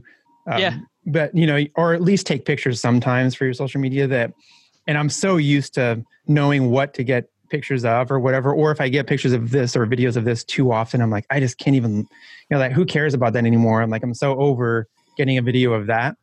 But then somebody, like you just said, comes in to get a video for their brand or whatever it's going to be. And they go to that obvious, super obvious touristy thing that you're like, no, don't take that picture. Come over here. Yeah. Well, it's funny. Like there was a customer that in my eyes was like, high profile. And I was kind of like they run a really good social media thing and they have a big podcast and all this stuff. And, you get talking to them about it. And one of the things he said to me was just kind of like, it's really cool that you show the process and you show like all this stuff and you show like how a shirt is made. And in my eyes of doing it so long, you get jaded to you're like, I don't think people want to see that anymore. You're like, I don't think they want to see this step or whatever. And he was just like, oh, I love that you show like that step. And I'm just like, that's the stuff I don't want to fucking post anymore. Like, I don't want to post like this one color white shirt getting printed or whatever. And he's just like, I love that stuff. And I'm just like, God damn it. we just did one where it was just our computer to screen, like printing onto the screen, like nothing. It was just that was the only video, and it got like the most engagement we've had in like 4 months. And I'm like, I've had one exactly like that. Yeah, I've had one exactly like that where I basically took I had like a tripod with a cell phone, the stretchy one or whatever that holds the phone on the tripod. Well, I just like screwed that to the rafters above the eye image, and I put like the phone in there, and I just did like a time lapse, and I did like a 12 color print, like every frame or whatever. That's up there with like one of the highest viewed videos of like just like doing every screen, and it was just like that's it. It was like this is how we make each screen. Yeah. So on Friday, I posted one where I literally just pushed record and spun in a 360 in our screen room. And then when I posted it, it actually glitched and it went like skip. So I was like, whatever. And I just let it go. And it has crazy, I got all these messages and everything. And it took 1 minute or less. Yeah. It's funny. And then the video I work on for 2 hours, then it's like, whatever. Yeah, people just forget about it. Yeah, they don't care. Yeah, exactly. Yeah. Well, there was something like when I was looking up stuff for this episode that I realized is we've done all these episodes so far, and one thing we never talk about is apparel. Like we never talk about blanks. We always talk about inks. We talk about presses. We talk about fucking systems. We don't ever talk about the actual apparel we print on. So I wanted to ask you guys, like, what are your go-tos or what like are your favorite blanks to print on right now? Because I know like through the years we've always had like different ones, like, oh, I really like this one now, I like the fit, I like this, but what are your kind of like top go-tos or things that aren't the normal thing that you're like, oh, I really love this, but not a lot of people know about it? Yeah, I'd say the one we sell the most is probably the Next Level 6210. And that's personally my favorite shirt. I like wearing that shirt the most just because I think it holds its body really well. Yeah. And it's super easy to print on. Like everything looks really good on it. You know, something that's been a lot more popular is like the AS Color stuff. Mm-hmm. You know, just being. Do you sell a lot of that? They're closer to you though, aren't they? Yeah, they're just a one-day ship from us. We do. Yeah. They're just like a little bit higher of a price point, and sometimes their stock is just like not there. I feel like they have super nice stuff, but my problem is I have to order it direct from them, and it's a 5-day ship. Yeah, that you can't. Yeah, do that. It's hard. Yeah, right, no, exactly. yeah. So they have awesome stuff, like, and they're really good. It's not necessarily like my body type. I think it's like really narrow. Like it's a really narrow fit. Yeah. So I really like that. You know, I think the 3001, I think Bella Canvas from like a color perspective is like the best option. I think like they're super on point with their colors. But they rarely have stock in the colors that are like new colors. Yeah, that's the beef I have with it, where it's like, God, I really love that. They're like that ice cream store that has like, we have 335 flavors, but we never have 320 in stock. Yes, it's exactly. Like yeah, it's like, why do you guys keep doing this? Because like, yeah, like that brick color, for instance, right when it came out, I was like, I love this shirt. Like I want to do like, you know, I want to do like shop shirts with this. And it was just like not there. No, I like reached out to them like, when are you guys going to get it? Like, we don't know. You know, because the problem is they came out with that Black Heather shirt. And like as soon as they came out with it, it was gone for like so long because everybody bought it. Yeah. So that, and then I don't know about you guys, but I'm really bad with like long sleeves. Like I don't really know like what's the best long sleeve or like women's shirt, like the go-to lady shirt. Like I feel like I have pretty good, like I think the flowy tanks are good, but like for an actual women's shirt, like I feel like I never get that exactly right. But I feel like for us, there's like two brands we try to sell the most of, and it's Bella, mostly because Bella I feel safest with the fact that they don't over dye or re-dye or whatever, and we sell so many 3001 CVCs, like just 50/50 Bella tees, like all day long. Like we had this discussion in the sales office the other day about how like we rarely sell a Gildan anymore. It's like almost always Bella's or Next Levels. So yeah, a lot of Bella, a lot of Next Level, and then independent basically for like everything. I love independent. Yeah, I know. Their like fleece is unbelievable. Yeah, and we sell so much independent. Yeah. So, and again with that, like for me, the biggest thing is just like knowing that it's consistent. Like colors are consistent and fits are consistent, and sewing isn't like somebody buys an extra large today. If they buy an extra large in 2 months, it's going to fit the same as when they bought it. You know what I mean? I feel like for the longest time with American Apparel, people were like, I love American Apparel. And every time they buy a shirt, it's like it fits differently. It would always be different. Yeah. Yeah. Totally. It's always different. Yeah. Yeah, we do a lot of Gildan still. Like we do just for like some promos as well as like print on demand. Like Gildan is like, it's surprising. I thought it was going to be way more 3001, but people really love that price point, you know? So we sell a lot of Gildan on the print on demand side. Yeah. Schools, they don't want Bella Canvas at all. So they want something bigger, baggier, thicker. So, well, you know, like you said, Gildan is just that, you know. So whenever we do school stuff, they're never getting Bella. I do like their hammer tee. Yeah, that's pretty cool. Yeah, yeah. We like. Have you guys seen that Next Level 1800 yet? Have you guys gotten your hands on that? It's like a 5.5 ounce. It's like supposed to be a little bit more of a heavier weight, but it's like a 20 singles. So I just don't know how good it prints yet. But yeah, like I said, the reason why we picked the Bella stuff is because we're doing it. Like I said, it really depends on the job, and we're switching in different inks. Like if we're doing discharge or water base or plastisol or whatever, and it's just nice knowing that if you're going to do a discharge print, it's going to look the same for all the shirts. It's not like a lot of times it's scary when we use a next level because it's like, okay, small, medium, and XL and 2X look the same, but all larges are like gray instead of white. And it's because they, were dyed black because they were purple beforehand.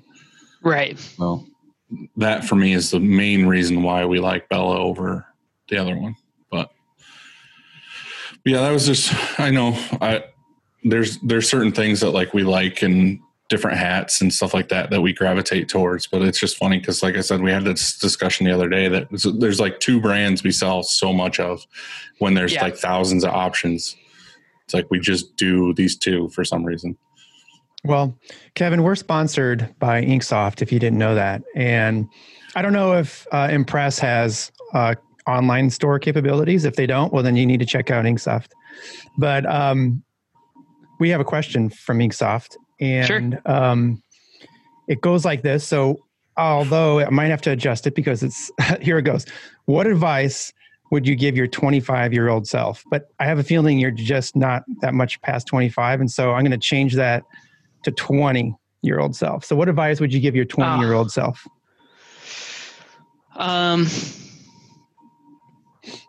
probably would have worked on contracting things out versus trying to do everything myself.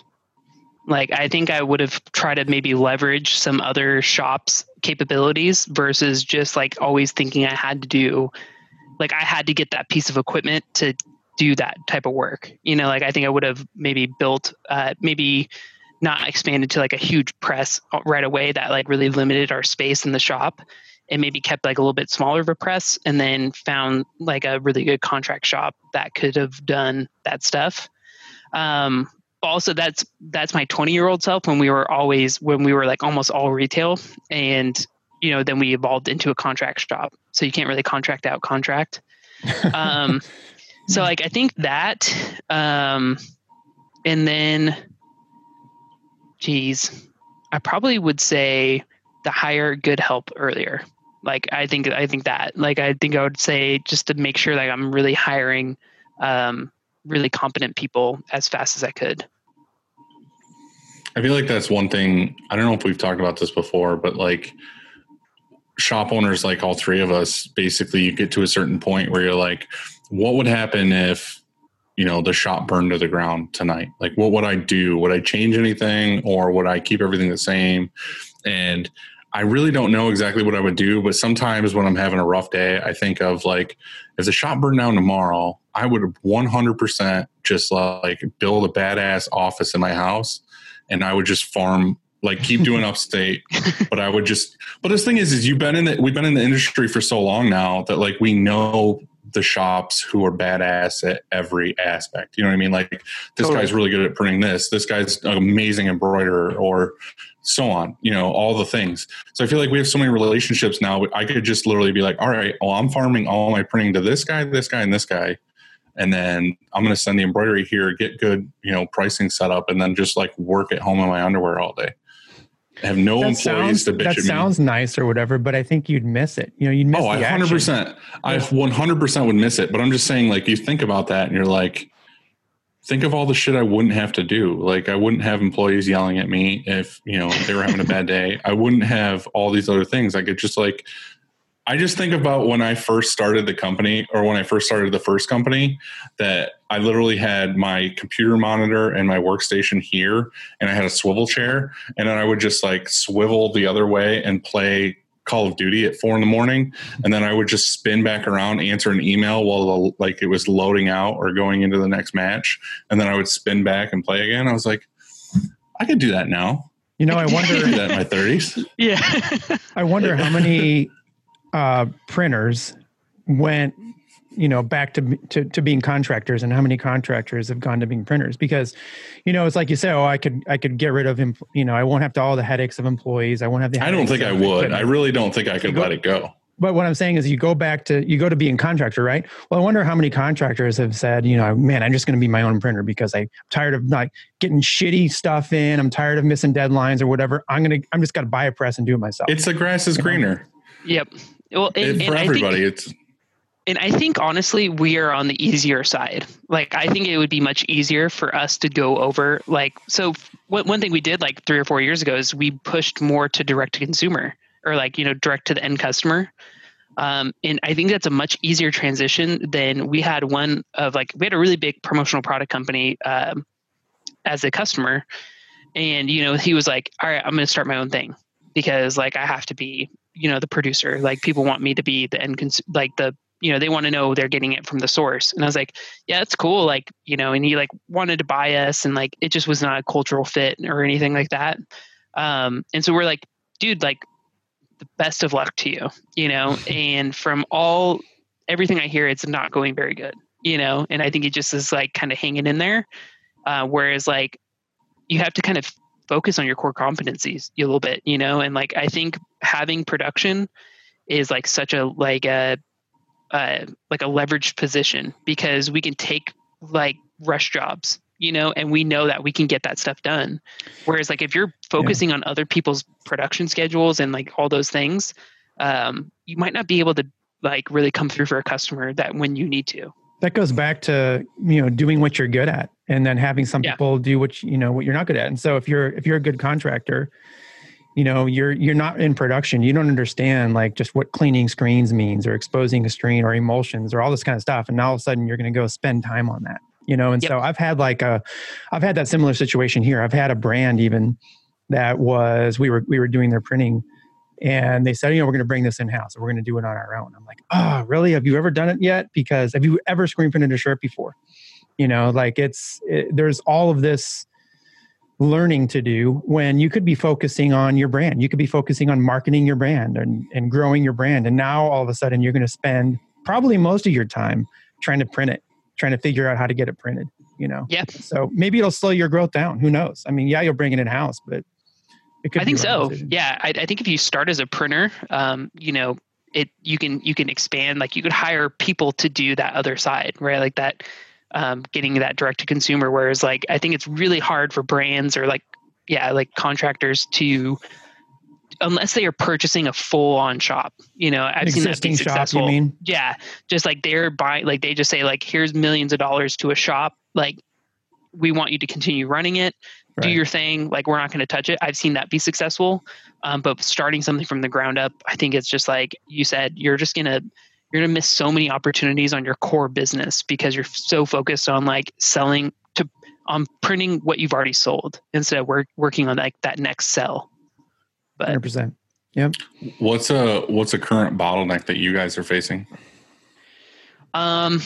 Space. It's really just being so limited. Like we just got into that new warehouse like in the middle of last month because what happened was obviously with COVID. So when COVID hit, like our screen print embroidery like went through the floor. Like it just like disappeared from like Friday to Monday, just like a lot of everybody else.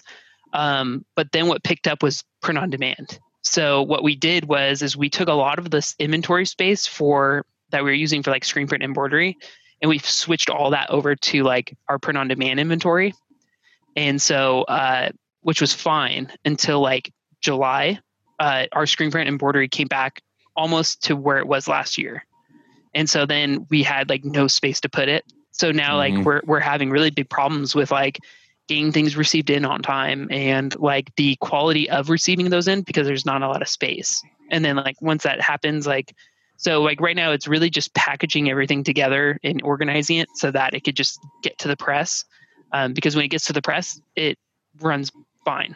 It's just some of those times where it's like orders are getting delayed when we already have the blanks in house, and it's just like a bad look, So that's probably a big bottleneck is just trying to organize in the space we had without having to expand. And then we're just like, there's no way we have to get more space. So, yeah. What about you, Andy? What do you have? What's on your mind as a bottleneck right now? I thought you weren't expecting me to answer you a question. Bottleneck. I think that our biggest bottleneck probably now is embroidery because this is their season, so people are they're placing lots of orders right now for Christmas, and And I didn't, I probably underestimated, because of COVID, I underestimated that volume. And so that was part of what happened on Saturday. We were printing, I was here printing. We just ran one press on Saturday. But then I had people here in embroidery, and they were running embroidery machines, because when on a Saturday, we're locked up, it's just production. They can get so much done, production, just those machines it's hardly turned off, So yeah, our biggest bottleneck has got to be embroidery. And it's very, very hard right now to find somebody to run an embroidery machine. I don't know, here where we are anyway. And it's too late to train anybody. So, Right. So that's a bottleneck. Yeah, we kind of, I don't know, it's hard to say, but there was a shop in town who did almost exclusively contract for custom ink. And that work just like, once again, went through the floor. And the guy was kind of getting older. So he was just like, I'm not going to make it through this. Like, I don't care to like really try to rebuild it back up, because custom ink said like, hey, we're going to fill our own capacity first. And if there's anything left over, we'll give it to you. And he had like 100 employees, like shop. It was a big shop. So then that shop closed down. So it kind of there was like a ton of like really good talented people that we were able to say like, hey, come over here. Cause the same thing with you, like our embroidery, we have like 26 heads and we're running 6 days a week, 2 shifts, and it's just cause it's the time of the year, there's so much like hats and beanies and all that type of stuff, but. Right. Yeah. I don't know if I like any. That's the thing. That's the thing is like with us is it's weird. I've never thought about getting into embroidery at all, because literally right across the street from us is a shop that does nothing but embroidery. That's perfect for you. Oh, Like perfect. that situation right there, you would have no reason to ever do Like anything. literally across the street. Like That's perfect. super small town, like old Main Street town, and across the street is a lady who just does nothing. Like she has a whole shop worth of employees, but all they do is embroidery. So I just literally am like, hey, how much is it for to do this? Like, obviously we have a wholesale thing with her. She's like, here it is. I'm like, okay, cool. Here's the box. She brings it back and it's done and over with. You should lease her some space in what you got. Like bring her into. Well, she's got her own building she owns right across the street. So That's a great setup. Yeah. I know, it works out good. I mean, that's what's tricky is we get customers that are like, oh, do you do it in house? And it's like, it's a weird question to answer. I'm like, no, but like I have like a really good relationship with the person and they never believe you. And you're like, yeah, they're right across the street. I'm like, no, seriously. Like I could hold up my phone and show you like they're right across the street. Kevin, do you have any questions for us? Geez. So are you guys are mostly all retail, right? You guys don't do any contract? I don't do any contract. It's all direct to customer. We do about 20% contract. Nice. Mm-hmm. Do you see like what do you guys see as far as like the next 5 years of like the landscape? Like, do you see yourselves like growing, or are you kind of like working on just like maintaining what you have? And also like with the like with digital, like what do you see? Like, do you guys see yourselves getting into that, or do you kind of think you're going to stick with just like screen printing? Well, for me, we this past year bought that new G3.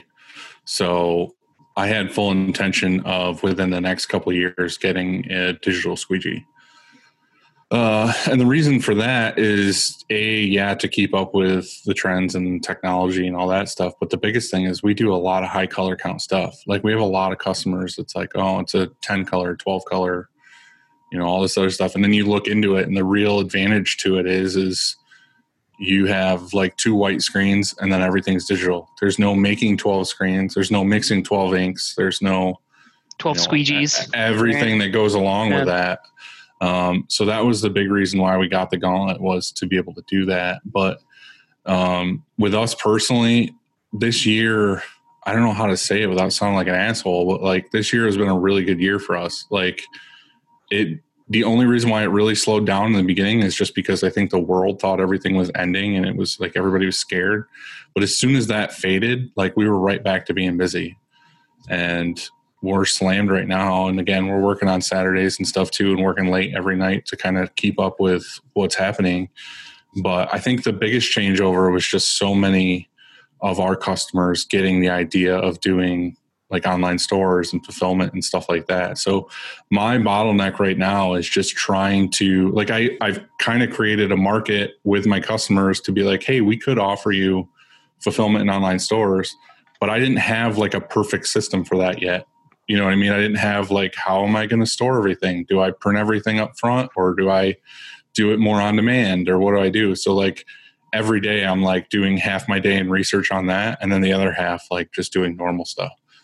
So I feel like we're just going to grow with our normal printing stuff, and then we're going to eventually get digital capabilities with on-press, and then we're just going to build up fulfillment stuff. So I feel like that's kind of the direction that we're headed. So Cool. Very cool. I haven't been convinced that digital is faster yet. Because you said, instead of making, I think if you're ever making over 8 or 9 screens, it's too many screens anyway. So, we don't have we have a lot of, I don't know how much, multicolor stuff we have compared to you, Dylan, but it's like this. So I remember when we had the DTG machine and all of that pre-press work it took to get that color to translate right to press. to the DTG machine. Sometimes we'd have to tweak it and we'd send it again, tweak it, send it again till we got that red just right or whatever it is. And so I would love to work with the digital squeegee, for example, just for a week or whatever, for a day, and see what it takes to actually see how it works. Is it faster, really, truly faster? Because right now I can tell you, if we have to do an 8-color job, we can get to press pretty fast and we can print it pretty fast. And we don't have to spend $300,000 or whatever on a digital squeegee, and so is that true? Can you get to press faster, and have it work out like the first time? I think the biggest misconception with a lot of people with the digital squeegee isn't necessarily the fact that, it's all the color counts, but it's like I said, it's all the back end of like making all the screens, mixing all the inks, all that stuff for every single job, when it's actually cheaper to just make your 1 or 2 whites, and then you're putting the ink on top. And the other thing too, the difference between doing regular traditional DTG and then doing hybrid is you're screen printing the underbase. So you're doing the hardest part of the process first anyway. You're getting something to have great adhesion on the shirt, getting the base on, and then all you're doing even now, like if we're doing a 12-color print, we're using high mesh, thinner inks to make it be soft on top. When the digital squeegee is doing the exact same thing, it's just printing thinner inks on top. As long as it looks good, I think you're going to have the same washability, same durability.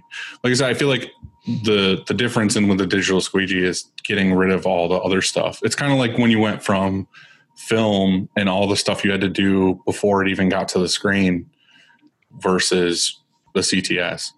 So it's kind of the same thing. And like you're skipping a bunch of steps that you would normally have to do to make screens and all that stuff, when now you can just hit a button and, it's obviously not that simple to just hit a button and have it print. But the biggest thing is, like I said, like if you figure it out. And plus, like if you're doing a lot of simulated process stuff, like a lot of it is trial and error, like stuff we just talked about with, on our last episode. And it's just kind of like, if you do this huge process print and you don't like it the way it looks, you have to go back, tweak a couple screens, burn those screens, put them back on press, try it again. Digital squeegee, you could just go on the computer, tweak a couple things and hit print again, and it'll go right back to printing it again. So I just kind of trying to future-proof the shop a little bit to where I'm ready for it if I want it. If I decide not to get it, then fuck it, I won't get it. But like now I want to be ready if that's what I want to do. We did some like a pretty in-depth cost analysis on it, and it's more profitable once you pay the machine off. That period, because the capital expenditure so much is like huge, right? Like if you're spending $300K on it, right? Like regardless if you're spending that upfront in cash or you're like most of us, like most people, I guess I shouldn't say us, but we lease quite a bit of stuff, because especially with digital, like by the time you're done with it, it's probably going to be outdated. You're going to want to replace it with something else. But with that, it's like if you're paying it off, like that payment per impression can like add up quickly, but if you can pay it off clear and you're still using it, there's a ton of savings, from like a labor perspective, as well as, just kind of like standardizing it. right? You don't have to like, also like what you have to take into account, you don't have to mix ink anymore. Right. So like how much money do all of us have like sitting? I don't know how you guys do it, but we do PMS matching and like it's free. Same. It's all on the shelf. We try to push people, right? But like we try to push people to 186, but they might want 185, and it's like, all right, shit, like let's get 185 out here. So like how much money do like we really have like just sitting on the shelves too, right? Yeah, but like we don't have to worry about anymore. Can you hit 185 with the digital squeegee? You know, so that's a good question. Yeah, that's the issue too. Yeah. What if you can't? And then you drop color. You're going to like print a spot color just for 185 because they have to have 185 or whatever. I think this would be a good. We should have DFW Inc. on the podcast. He just had a digital squeegee installed, like I don't know, last month or something like that. Yeah. And it would be really interesting, I think, because he's so fresh with it. You know, like what is it like when you first ran it on day one? Who we should talk to is Michelle Moxley. Well, that's true. Yeah. Who does all the R&D at MR. Both, actually. We should have them both on because as a shop owner, you know, like you get this press and you get this, I think you got a striker and a digital squeegee. And you get this, that's a huge package, right? That's not just $300K. That's like even then some. And so you invest in this. It's 2 houses. That's 2 houses. You know, and so what's your ROI on that? Is the work that you have, does it make sense? Like, are you always printing these crazy multicolored jobs? And like only, you know, is that your thing? That's what I said. It's not necessarily that every shop has to go in this direction. It's just like, does it work for you? Because realistically, it shouldn't replace, like a lot of people like to get in a debate of like screen printing versus digital. And it's like, it's just another tool in your toolbox. It shouldn't just be like, right. It shouldn't be like, I'm a digital guy and I'm a screen printing guy. It should be like, no, like, and that's the same reason why I said we do Plastisol and we do water-based, is because it's just another tool to have to say to your customer comes in, it's like, hey, this is the right tool for your job. Yep. So like you could have it here. Like if you have the money to buy it and you know you're going to have the work for it, like it's just another tool to have to be like, hey, oh, you have a fucking 900 color print? Cool. Let me throw it on press and print it digitally. Like, it's just another thing to have. Totally. Hey, Kevin, I have 2, okay? One is that 25-year-old self, what I would have told myself is I wanted to chime in on that. And that is I would have just said to slow down, because for me anyway, I was in a rush to like grow. I was in a rush to be successful, or I was in a rush to get there.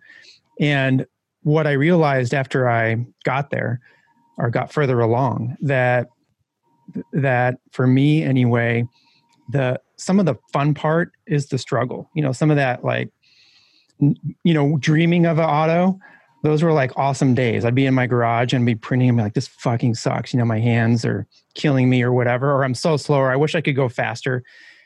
And so like, those were some great days, you know? And so I kind of rushed through that, just wanting to be further along. And so I wish I would have just slowed down a little bit. And the second thing I have a question for you is what do you think of when you hear the word success? Kind of a deep one. Yeah. I'd say like self-fulfillment, you know, like I think it, I don't know. That is a good question.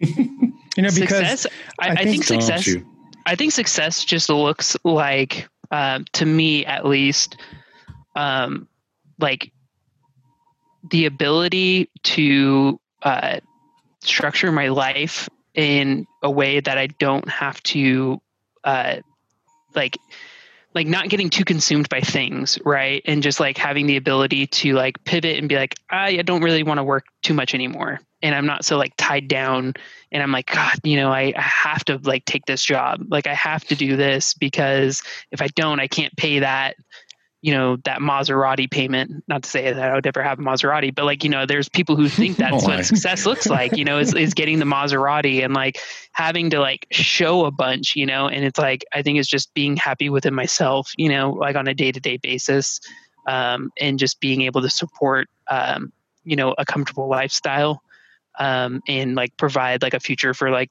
you know, I don't have a family right now, but you know, eventually one day having a family and just being able to support them and to not have to like stress so much about like money in a modest sense, like not being crazy, but like just being able to know like, okay, our basic needs are met, on a day-to-day basis. Right. So, yeah, I mean, you could take a guy like, I don't know, Steve Jobs and say, well, he was really successful, but if his dream was to be a great bass player and he wasn't, well, then was he successful? I mean, maybe not. So, yeah. I think because that's what I think of when I think Steve Jobs is his sick ass bass licks. I know, and also to go, and also to go back to what you were saying as far as like slowing down. I think that's like unbelievable good advice, because I think that there is so like the stories that you have are generally the stories of like overcoming struggle, right? Or like, oh man, this thing really sucked, but like we got through it, right? Like we stuck with it, we stuck through it.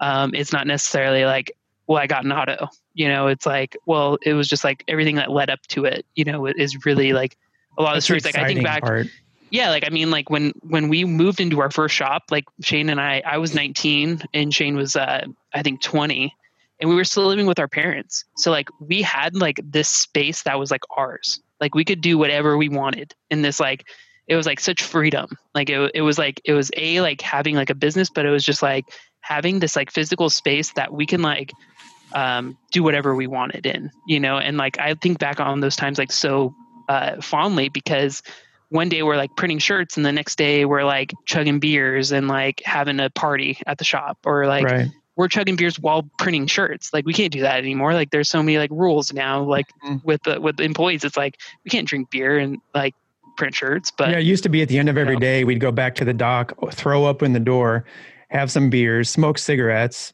everything, they can just stand there and bullshit. Now, like you just said, there's rules and it's really tough to pull that kind of stuff off. So yeah. Well, back to your thing too. I can't hear anybody say success without thinking of Jonathan and his shop. And I can't hear anybody say stoked without thinking of your shop. Like anytime anybody's like, I'm stoked, I'm just like immediately like, I think of your shop. Or somebody says success, I think Jonathan. Yep. That wasn't always the name of his shop. What? Jonathan? Yeah, it was something else. What was it? I have it saved in his text as his contact. Is it something about Breaking Bad? Because he was talking about how he always made those Breaking Bad shirts.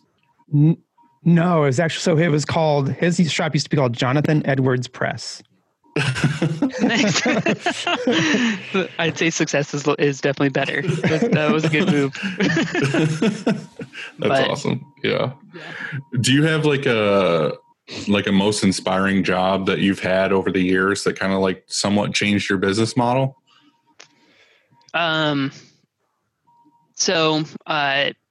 Like in the sense like that it kind of changed the trajectory of like where we were at, like to where we for were us, going. Yeah. Like for us, for example, we never thought that we were going to do stuff for, like big, like contractor companies, like guys who build houses or whatever. But we like super fell into that niche, but now it's like one of our biggest niches. So you have something like that kind of like changed the direction of the way that your company operates or whatever from one customer. Yeah. Like how we got into promotional products. I mean, it's not the coolest industry by any means. We were trying to be the band merch guys, right? But it was just like, we were on a manual, and then our first press was like a 1994 Tough Javelin. And it was just like a nightmare to print stuff. So like, this one guy came up and he was like, hey, I have a promotional product company and I have like 50 orders. Do you guys want it? And we're like, 50 orders? Like that was like a week's worth of orders for us, or 2 weeks worth of orders.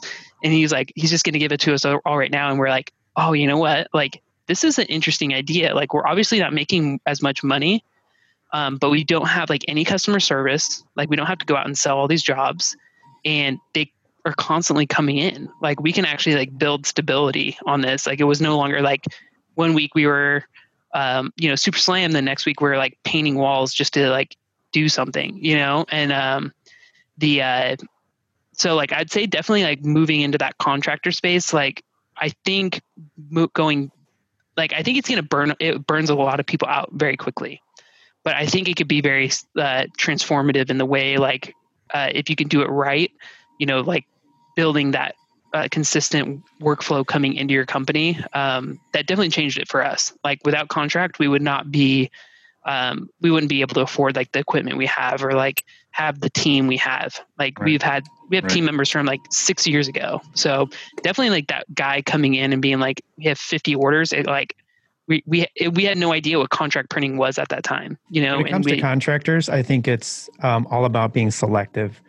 You know, there's some that you just cannot work with, and there's some that is just a good fit. And so finding those that are a good fit for both of you and forming this relationship, like a partnership, essentially, then it works for both, you know, for both parties. It's a win-win. But there's other contractors that just doesn't make sense. And there's always worried about the cheapest price and the fastest turnaround. And can you go cheaper than that? You know, I mean, it's just like, I don't know. It's finding the right ones and being selective and figuring out which ones are a good fit for you in your shop. No, I don't want to get you in trouble or anything, but like, do you like doing contract, or is the goal to ultimately get enough direct customers to kind of phase the contract out?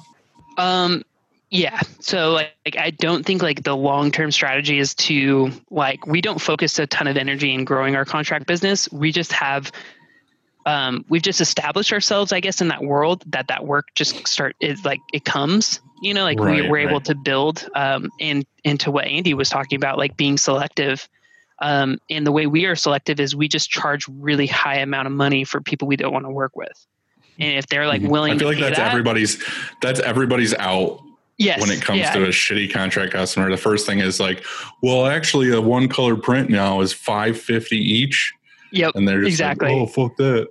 We used to have two contract pricing sheets I could get to people. One was just the standard, and then the other was preferred. And so it's exactly that. You know, the standard was like, man, there's this one that's just, it never really works out right. You know, the POs are wrong, or the shirts are last minute or delayed, or who knows what. All these, there's very problematic, right? And that's one set of pricing. And then there's the preferred, and then eventually it kind of works itself out.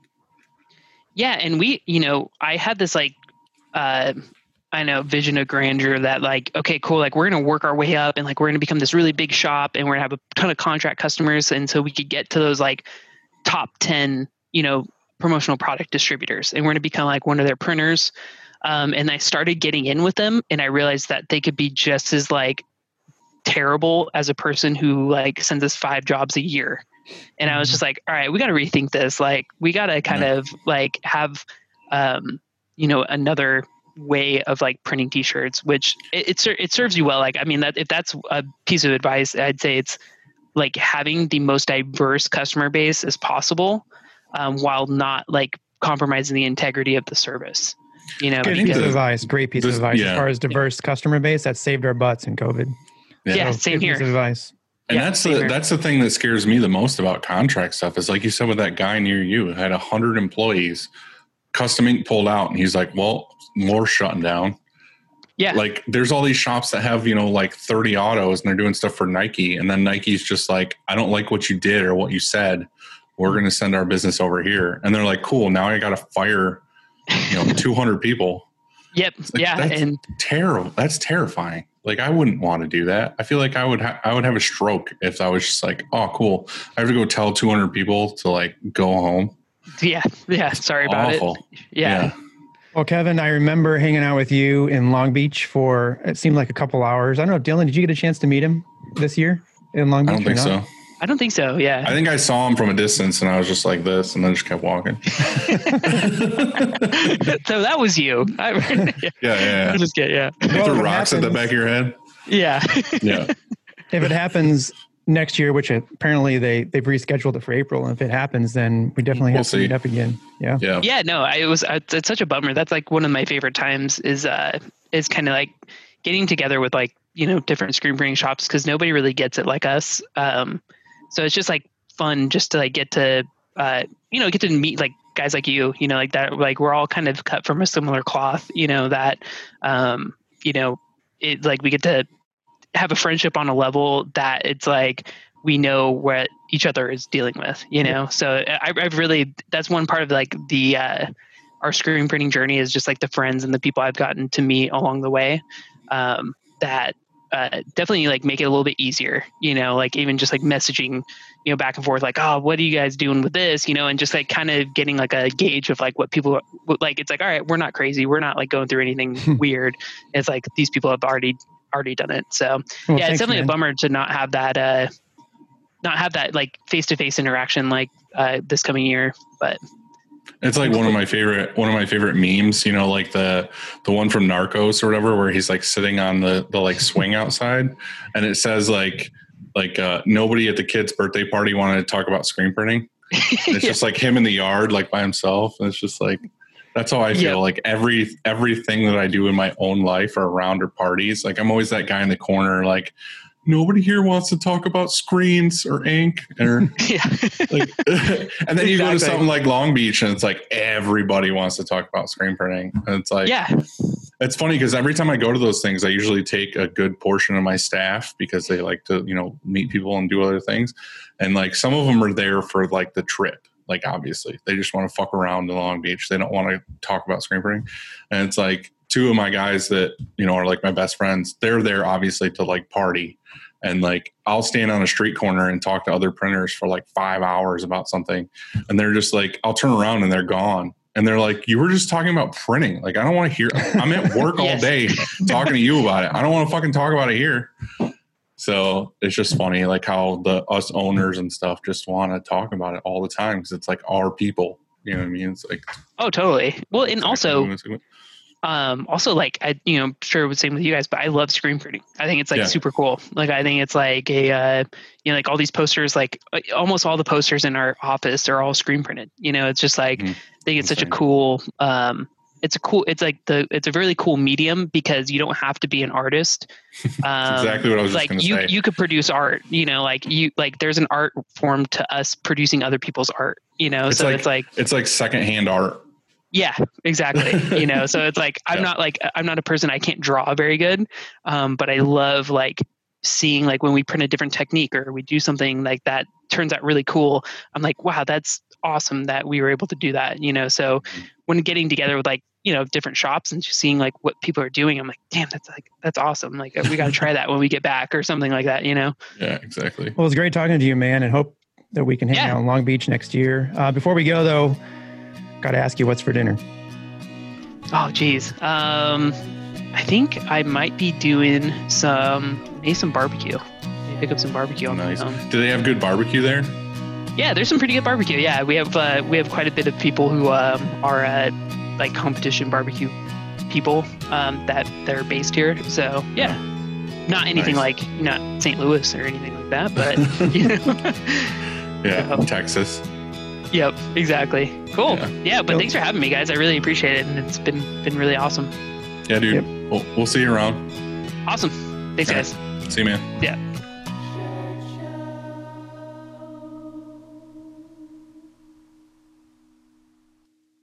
And you didn't care what I'm going to fucking have for dinner. What are you going to have for dinner? I am going to go home and make steaks in a cast iron skillet. Well, the people wanted to know that. I mean, that's a badass thing to do. I was getting ready to, but you said, okay, man, see ya. Well, we have the power of editing. What are you having? Burritos.